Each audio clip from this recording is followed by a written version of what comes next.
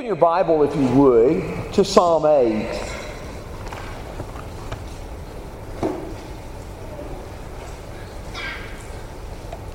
When America landed on the moon in the 1960s in Apollo 11, they asked other nations if they would want to send a message which they put in something that they put on the moon.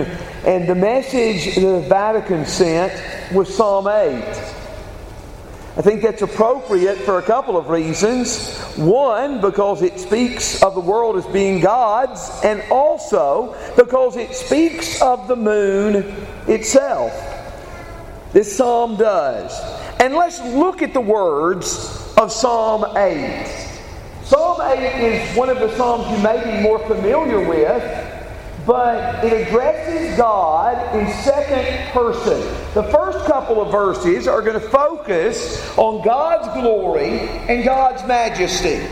Verses 3 through 5 will ask, in light of that greatness of God, what is man? And then it will close the same way it began. How majestic is your name in all the earth. The text says, for the choir director on the guitar, a psalm of David. O Lord, our Lord, how majestic is your name in all the earth, who have displayed your splendor above the heavens.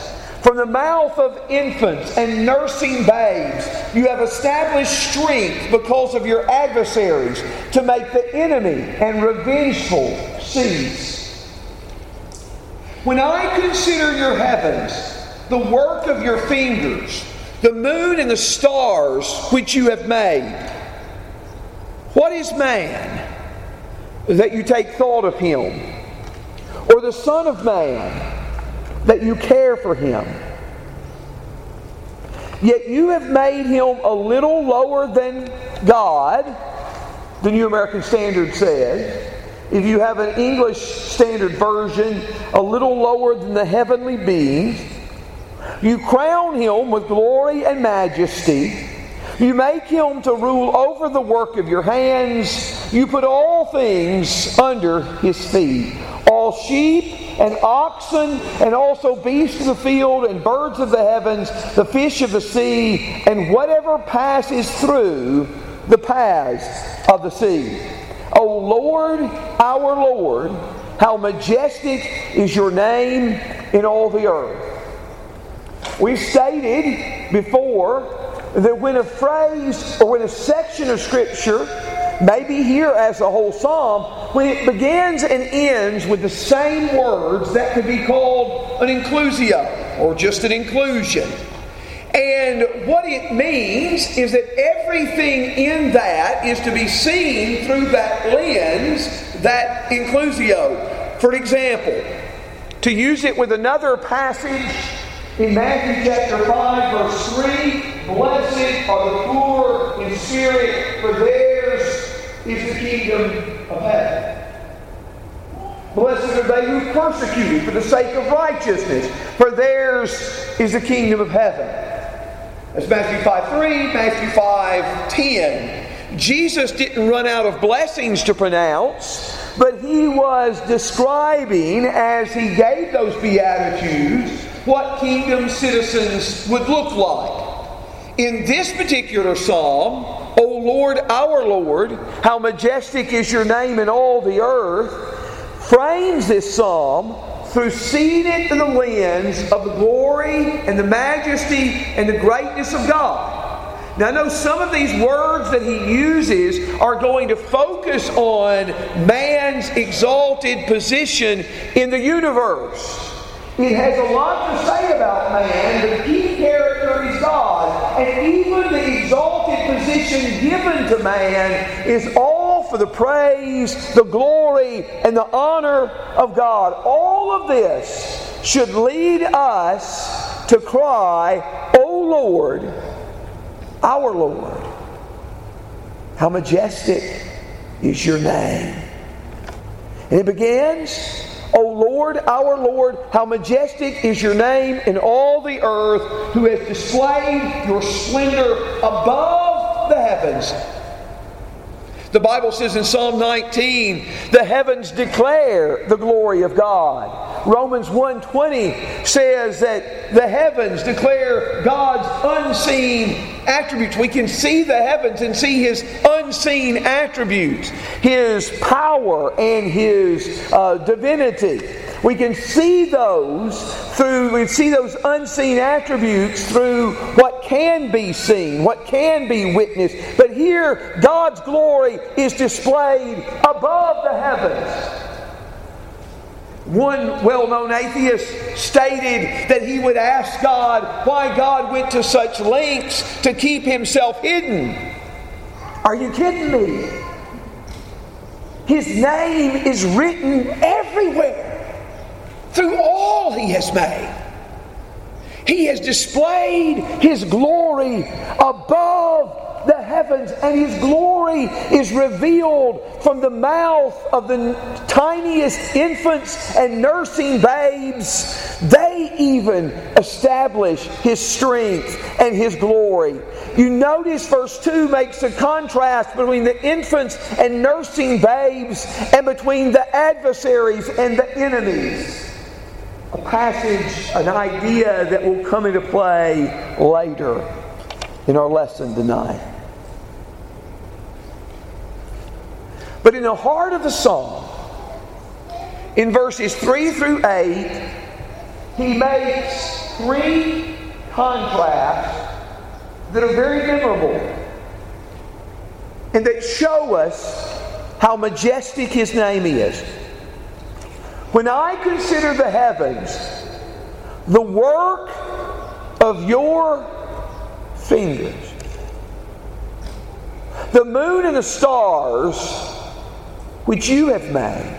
Notice the heavens are called the work of your fingers in verse 3, and in verse 6, the work of your hands, your fingers. But I think the idea in mentioning God's hands and God's fingers is to stress how huge God is in comparison to what He has made.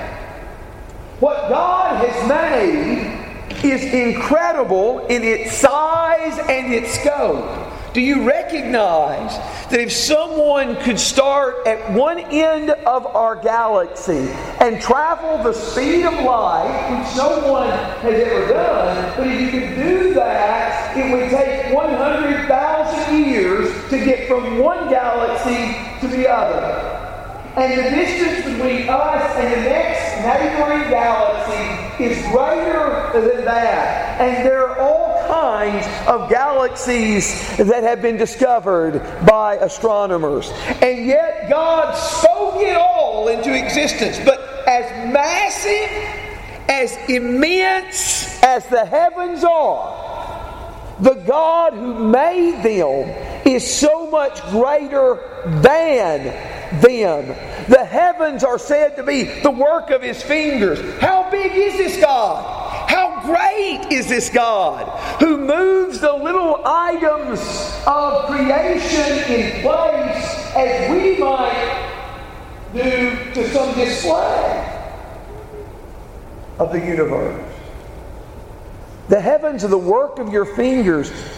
How big is God to move it in place with His fingers? As Isaiah 40 verse 2 says, God holds the water of the world in His hand and marks off the heavens by the span.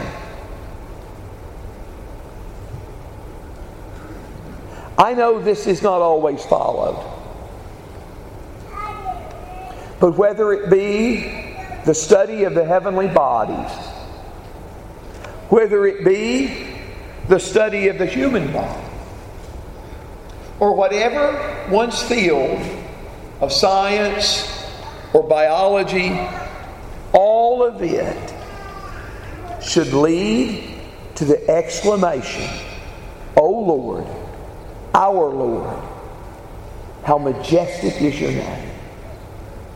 Because if you look at it through the right lens, all of it screams the glory of God. The heavens are so immense. And yet, God is much greater. And yet, when we look up into the heavens and we see how immense they are, we see how vast they are, and we ask the question in verses 3 and 4 as we look at the moon and we look at the stars, what is man that you take thought of him, or the Son of Man that you visit him? The vast heavens make us look so small and so insignificant. You are one of 7 billion people on earth. 7 billion people. And if you were to die tonight, most of those 7 billion people would go on as if nothing happened. I hope that makes you feel good about yourself. But I want to tell you something more important than that. The God who made you knows how many hairs are on your head.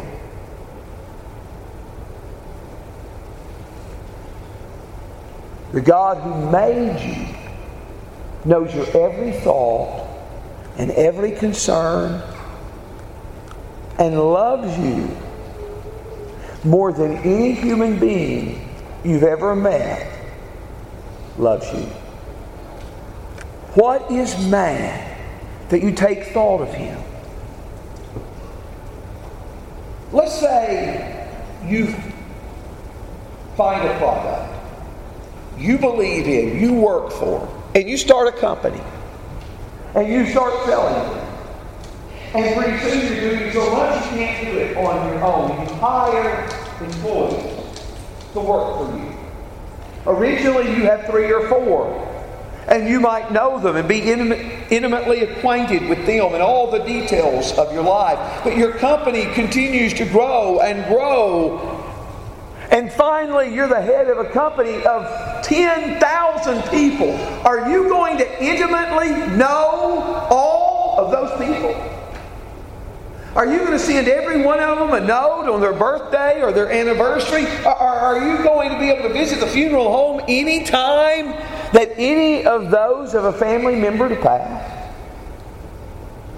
And yet the God who made it can do that effortlessly with all of us. With all of us.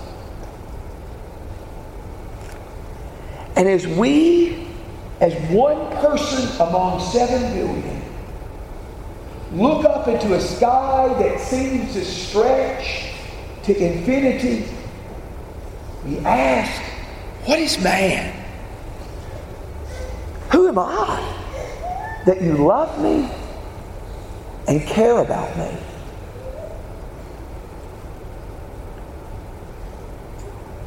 And God not only loves us and cares about us, but God has given us an exalted position in creation.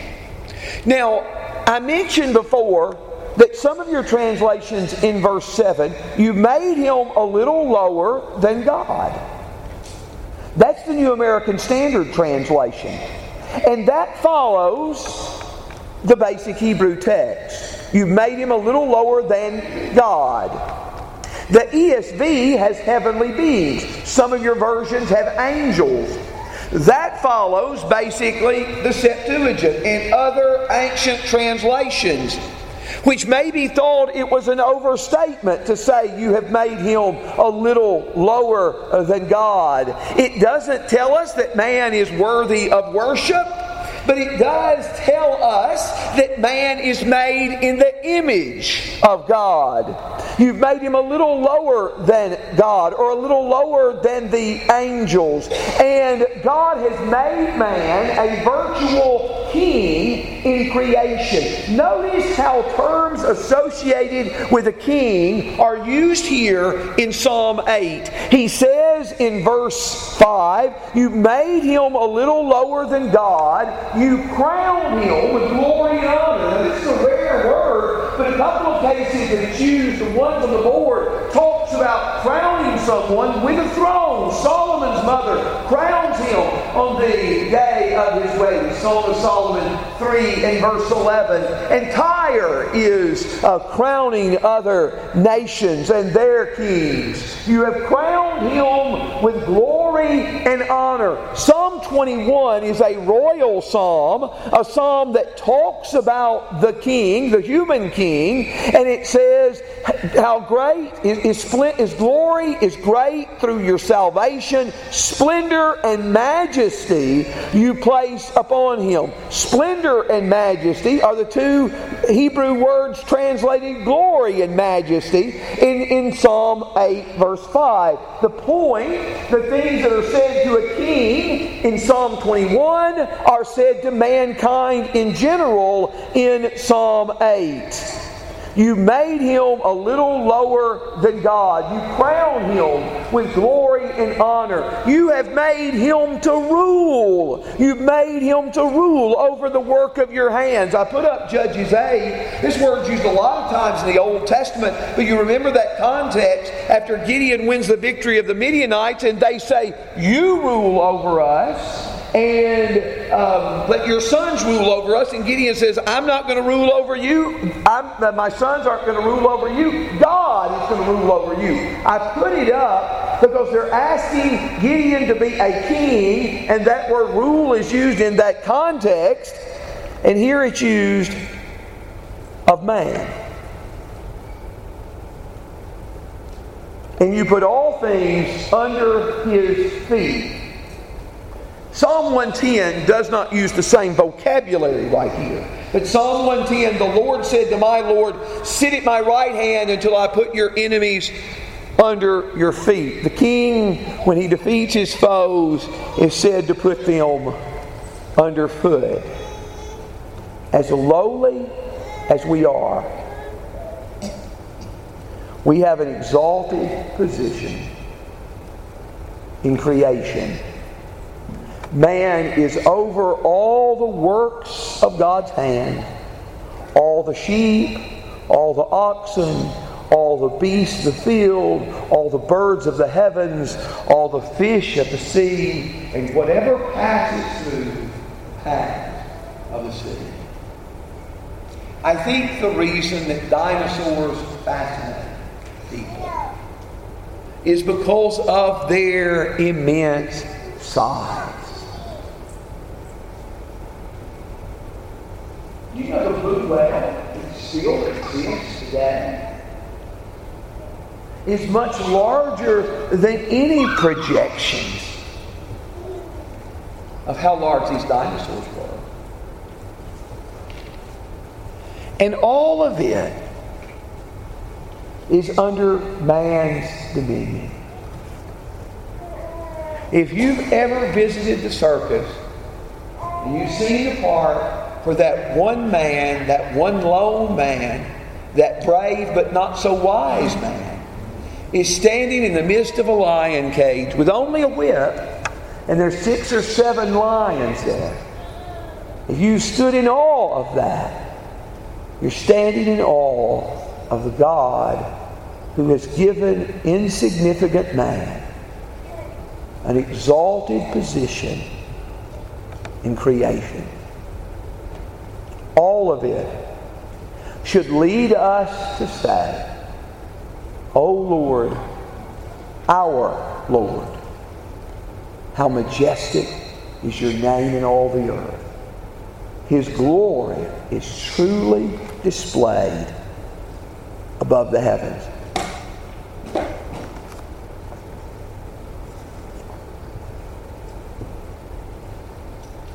Now I want us to look at a couple of times this psalm is referred to in the New Testament.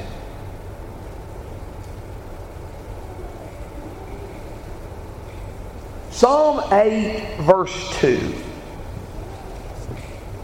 Psalm 8, verse 2 again said, "From the mouth of infants and nursing babes, you have established strength because of your adversaries, to make the enemy and the revengeful cease." Matthew 21.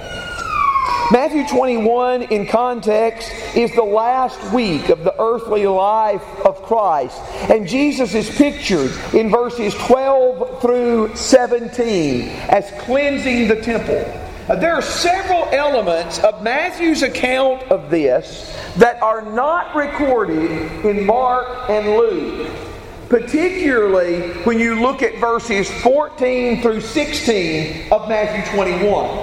In Matthew 21 verse 14, "And the blind and lame came to him in the temple, and he healed them. But when the chief priests and scribes saw the wonderful things that he had done, and the children were shouting in the temple, 'Hosanna to the Son of David,' they became indignant and said to him, 'Do you not hear what these children, or do you hear what these children are saying?' And Jesus said to them, 'Yes, have you never read, out of the mouth of infants and nursing babies you have prepared praise for yourself?'" Jesus is healing the blind and the lame in the temple. He's healing the blind and the lame. I think it's ironic that the text says the chief priests and the scribes are indignant at the wonderful things he's done. They see all the wonderful things he's doing, and they are aggravated. They are angry. They are incensed. But particularly, notice one thing that really gets their attention is when the children are crying, "Hosanna to the Son of David." Now, that had been shouted to Jesus when he entered the triumphal entry in verse 9.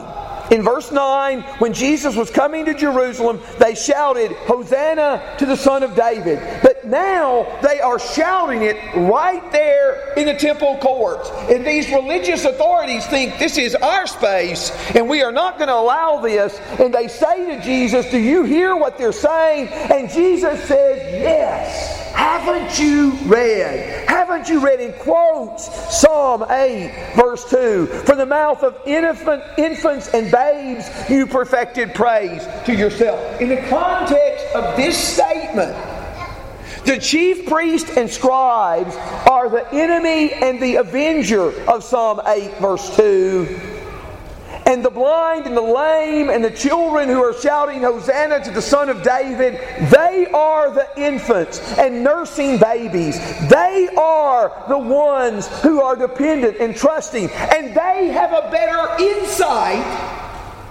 They have a better insight into who He is and what's happening than the religious leaders who spent all their time studying God's law. You see, even studying God's law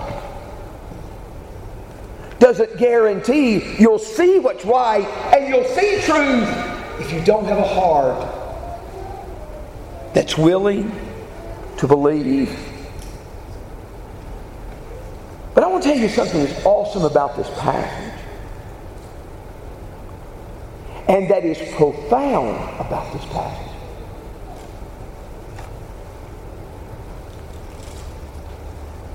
How does Psalm 8 start? "O Lord, our Lord, how majestic is your name." Uses the term Yahweh, then uses the term Adonai. "O Lord, our Lord, how majestic is your name." It takes a passage about praise to God and applies this to Jesus. Jesus takes a passage about praise to God and applies it to Himself. Jesus is Yahweh, Adonai of Psalm 8. Now the implications of that are profound. I've got on this slide, you see, Psalm 102, verses 25 to 27. That passage is quoted in Hebrews 1, verses 10 through 12, and specifically applied to Jesus. Excuse me. Specifically applied to Jesus. I apologize. An Old Testament passage about God is taken by the Hebrew writer and applied to Jesus.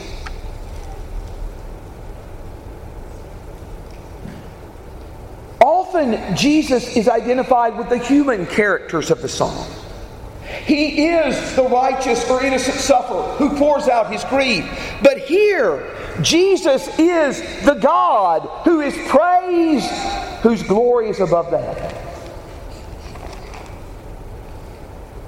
But that's not the only New Testament passage. Look at Hebrews 2, verses 6 through 9.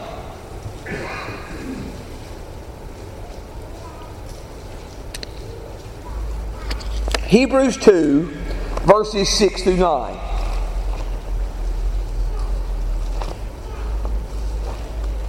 In this particular passage, as the Bible is talking about Jesus, it says in verse 6, "But one has testified somewhere, saying," how do you like that way to quote Scripture? One has testified somewhere. And then he quotes Psalm 8. "What is man that you remember him, or the Son of Man that you're concerned about him? You made him a little lower than the angels." And all your translations, I believe, say angels there. And they should at that point, because it quotes the Septuagint.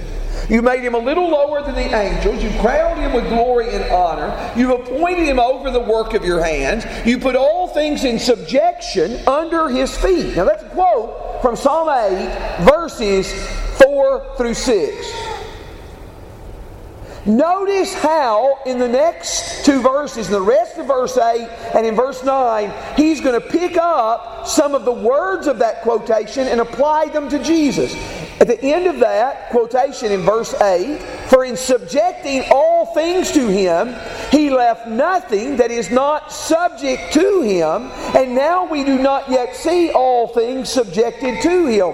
But we do see him, who was made for a little while lower than the angels." That's a quote from verse 7.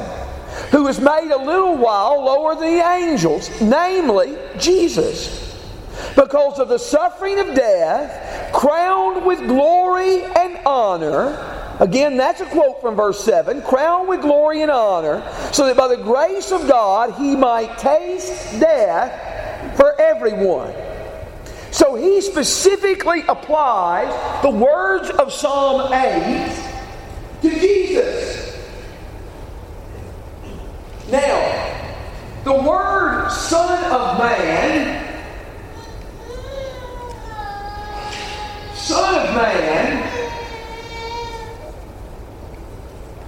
it is used about 107 times in the Old Testament. There is one passage that talks about the Son of Man ascending to the Ancient of Days, receiving the power and glory and dominion. That is Daniel 7, verses 13 and 14. I think that passage, more than any other, stands behind Jesus' use of the term Son of Man. But most of the times when that phrase Son of Man is used, and I believe it's used in Ezekiel something like 93 of those times, of 107 times, it just is a way to refer to a person, to a man. Here in Psalm 8, verse 4 through 6, or verses 3 through 8, it is a poetic way to refer to man. It's a poetic way to refer to man. And this passage, what is man that you are mindful of him, or the Son of Man that you visit him, finds its ultimate fulfillment in the one who was all that God intended man to be, in Jesus. Now sometimes I like to draw on the board a line like this that gets further apart, and that means the fulfillment of a prophecy gets deeper and richer. But in a certain way, this statement, what is man that you are mindful of him, or the Son of Man, becomes more focused. What was said of man in general finds fulfillment in Jesus in particular, as the one who sums up all that man should be. Now, two key characters in the Bible are God and man. And Jesus is both God and man. It is an amazing thing. It is an overwhelming thing to think that God knows how many hairs are on my head. He knows everything about me. That is an amazing thought. But I'll tell you what's more amazing.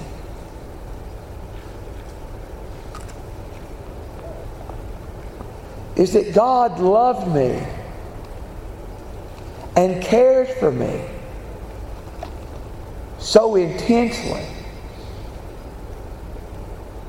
that He died for me.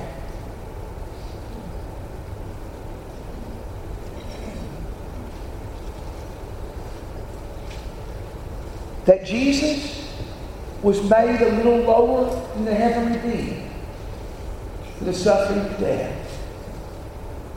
He was crowned with glory and honor so He might taste death for everyone. The fact that one who could be praised as God died for my sin so that I could be saved.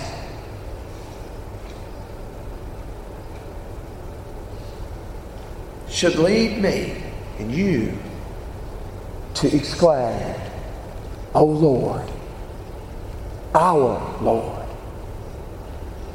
how majestic is your name in all the earth." It is an overwhelming thought. May God help us to stand in awe of it. Let us pray. O Lord our God, how great you are, how awesome you are. We cannot fathom how big you are. We can't grasp how infinite you are.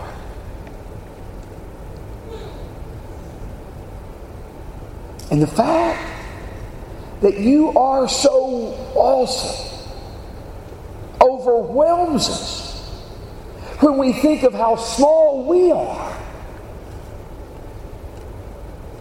and yet how much you love us. That you cared for us, that you sent your Son, that you gave Him to be wounded for our transgressions and bruised for our iniquities.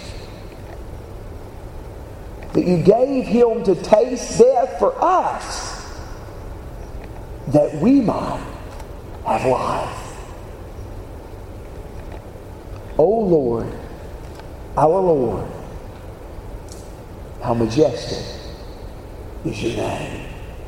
To you be all the glory and all the honor and all the praise. In Jesus' name. Amen.